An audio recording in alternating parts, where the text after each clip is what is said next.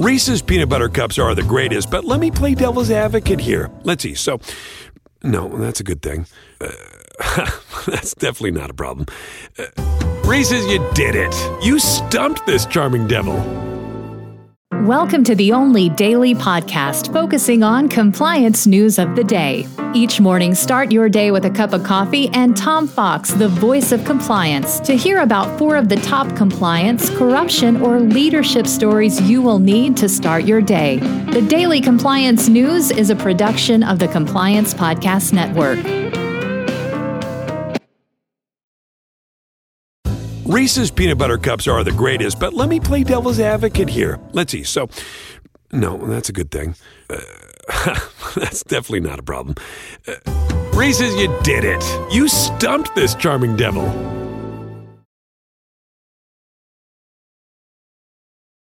The Daily Compliance News for September 8, 2021, the ABC fight in Central America. And we begin with that story from Univision, first-time contributor to the Daily Compliance News. The United States has begun to step up its anti-corruption efforts in Central America following the announcement of a special task force in June during a visit to Guatemala by Vice President Kamala Harris. Teams of prosecutors are embedded in U.S. embassies in Central America. These so-called resident legal advisors are trained in targeting criminals with a nexus back to the United States in corruption and a variety of other issues. But there is corruption endemic in these countries, which will help, or rather hurt this effort, and accountability and effective efforts to unravel their corruption systems will be a challenge going forward. Next up, from Dylan Tokar over at the Wall Street Journal Risk and Compliance Journal, the U.S. is probing Raytheon's dealings with a Qatari defense contractor based upon a civil lawsuit filed and later dismissed in California involving the Qatari military. The U.S. is looking at whether payments by Raytheon to a consultant for the Qatar Armed Forces may have been bribes intended for a member of the country's ruling family. The dismissed lawsuit included allegations that Raytheon had funneled around $1.9 million in payoffs through Digital Solar Solutions, a Doha, Qatar-based defense and security consulting firm that is or was part-owned by a brother of the country's emir.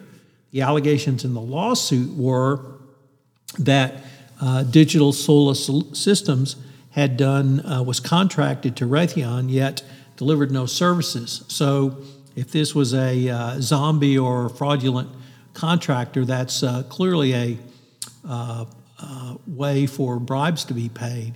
And indeed, Raytheon's compliance function raised a red flag around the ownership of this entity by the relative in question. So Raytheon under FCPA scrutiny.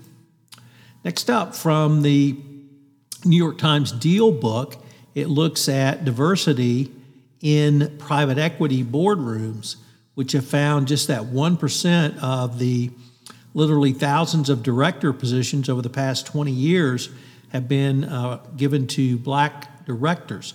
This includes Anderson Horowitz, Blackstone, Carlyle, Greylock, KKR, and Sequoia, among many of the companies that were looked at. The investment firms that provide funding and mentorship could make fostering diversity a priority, but that is not happening.